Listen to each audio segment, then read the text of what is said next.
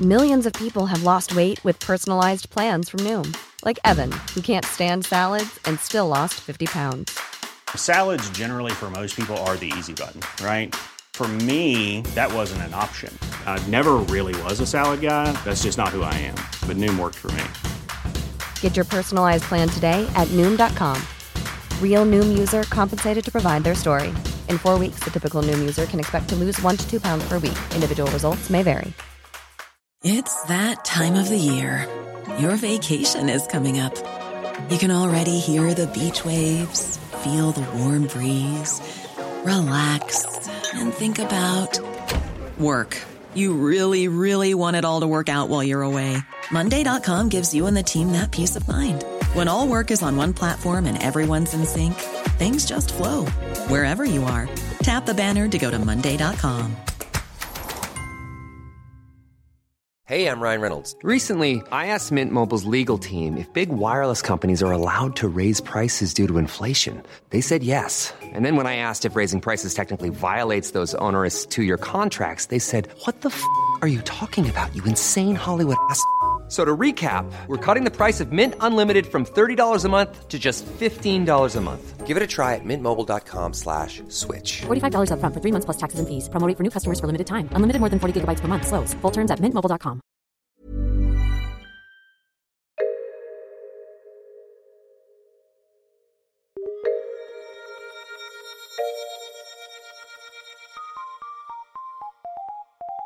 Welcome to Top Stories. I am Andy Zaltzman, and in today's delve into the Bugle archives, we're going back to issue 4007, entitled Mid-Atlantica. This was soon after our relaunch in 2016. Now, we'd missed the Brexit vote in the hiatus between John Oliver stopping doing the show and me relaunching the show with people who were not John Oliver, one of whom was Wyatt Cenac, who joined me to talk about the latest twist in what has become the story of our British Times, London's apparent bid to escape the rest of the UK. Top story this week, and, well, let's have a Brexit update. I am here in London, where, let me just check out of the window.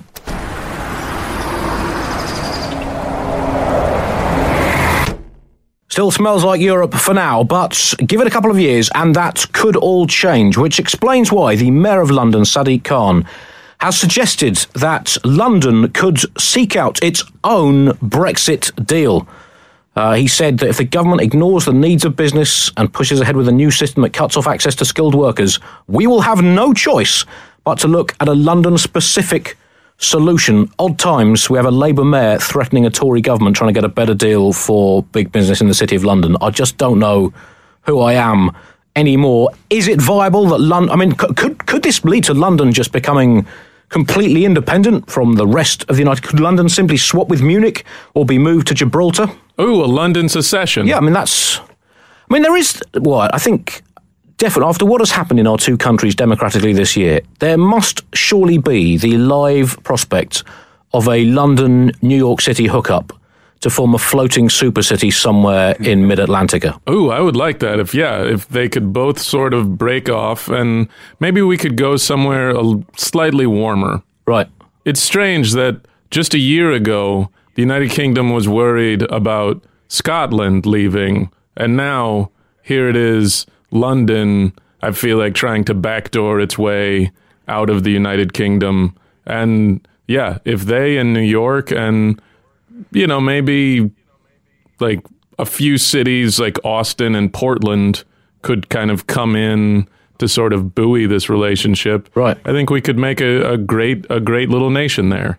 But I mean, Portland, that's a long way for Portland to get, though, from the West Coast. I mean, are you thinking Panama Canal? I mean, could you fit a city down the Panama, or we have to go right round? I mean, is it going to be through the Northwest Passage? I mean, that could get icy, taking an entire city round that way. Well, I think once the New York-London connection happens, I feel like it's one of those things like when you hear about a really great party, other cities will find their way to the party. Right. It's not on us to get everybody a cab to the party. Maybe we call them a cab home, but not to the party. So we're basically looking at London and New York mooring themselves somewhere around about the Azores, halfway across the Atlantic, as, you know, a kind of a beacon of hope for all humanity. Yeah, a shining city on a hill, I believe someone once said. but in this case, not a hill, just like relatively warm water.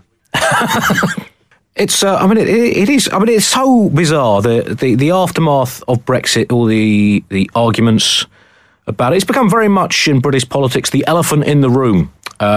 Albeit this is an elephant that everybody is talking about all the time, as you would do if there was an elephant in your room, especially if the elephant has crapped all over your best armchair and has now kidnapped the TV remote control, which is grasped firmly in his trunk and is now watching back-to-back episodes of Attenborough's wildlife programmes going, oh yeah. Basically, as we've discussed previously on this august news outlet, since voting for Brexit, what we've basically been doing here is arguing furiously over what Brexit was, other than, of course, Brexit, which it is. Are we going to have a hard Brexit, soft Brexit, squidgy but firm Brexit, clean Brexit, dirty Brexit, filthy Brexit, or screaming uncontrollably about immigrants stealing all our biscuits and urinating on our Christmas presents Brexit? We're trying to decide what kind of divorce we want from the continent we used to call home. I don't know if it's going to be a full split with no further contacts, just removing all photographs of us with Europe taken down off the walls as if a whole sorry romance had never happened, or a quickie divorce with occasional meetups to rekindle the old trading magic.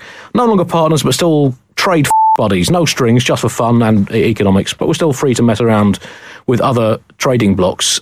Or just a long, slow, gradual breakup, increasingly despondent, leaving deep emotional and economic scars and an inescapable sense that we should have worked harder at the relationship before having a stupid one referendum stand with ourselves. These are tough times. Tough times. Why? I mean, are you excited in America that you have this new global facing Britain that we could maybe rekindle our old national romance? It's here. I think we're concerned, but more so because we're looking at you all and hoping that we can sort of forecast what's coming for us. So I think there's a part of it that as you're going through this divorce, we're trying to see, okay, well, you all set the model for us. And then if it is some kind of divorce where, there are occasional hookups, okay, we now look at that as the blueprint. But right now it seems like you all are going through a divorce where you're still roommates, and it's not going very good as some people start labeling things in the refrigerator that may or may not have been theirs to begin with. I had a friend who's at school whose parents divorced, and what they did was they just took one end. Well, yeah, I mean it's a long time ago now. But, you didn't specify it. I don't know if you have friends at school now. I don't want to tell you how to live your life. Well, thank you very much. Well, that's very tolerant of you. And in a year that's seen so much intolerance, that open-minded attitude can only be a beacon of hope. But his parents split up and basically took one end of the house each and put a wall up in the middle. Yeah. Wow. And at what? And I think there was even a hatch to pass meals through the wall. A kid. Yeah. Yeah. Oh, that's kind of great. I would hope, though, that when it was time for each one to go okay, now it's your father's weekend, that they would still make the kid not go through the hatch, but pack a bag and walk out the front door and then walk to the other front door, knock on the door, and just there still has to be some sort of formality to it all that I would hope would exist. Yeah. Well, I hope they drive him 10 miles away to a service station. Petrol station and hand him over in a forecourt. Oh, that'd be even better. Maybe even share a lift home afterwards. Yeah. David Davis, the Secretary of State for working out exactly what the we voted for, has said that we could now leave the EU and then essentially use the money that we've saved to pay for access to the European single market. Understandably, people who wanted us to not just leave Europe, but leave the entire universe, not happy with this. The critics have said this is essentially like cancelling your membership of your local boxing club, but still turning up every night to let everyone else punch you in the face. So, I don't know. We are torn as a nation, Wyatt. We are very, very, very torn. Yeah, you're screwed. It's maybe time for you all to take back Australia. Well, I mean, this is definitely one option, is the relaunch of the British Empire, because I mean, we do have a pretty impressive track record of just thinking, right, there's not enough going on here. Yeah. Let us go and explore. Yeah. This isn't done right. Let's fix it for them. Thank you for listening. Do support what we do by donating via thebuglepodcast.com. If you're listening in Apple, you can also apparently click the button to support us right now too. Goodbye.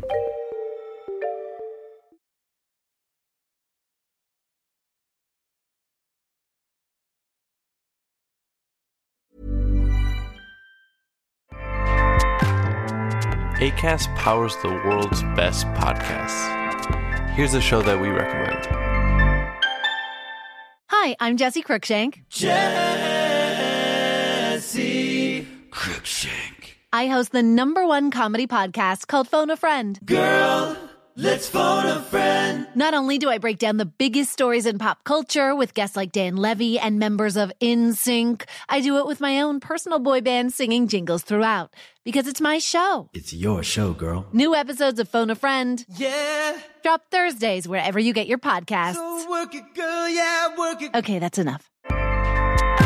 Acast helps creators launch, grow, and monetize their podcasts everywhere. Acast.com. Hi, it's producer Chris from The Bugle here. Did you know that I have a new series of my podcast, Richie Firth Travel Hacker, out now? It's the show where Richie Firth and I talk about how to make travel better in our very special way. In this series, we discuss Lime bikes, Teslas, the London Overground, and a whole bunch of other random stuff that possibly involves wheels or tracks or engines of some variety. God, what a hot sell this is. I mean, you must be so excited. Listen now.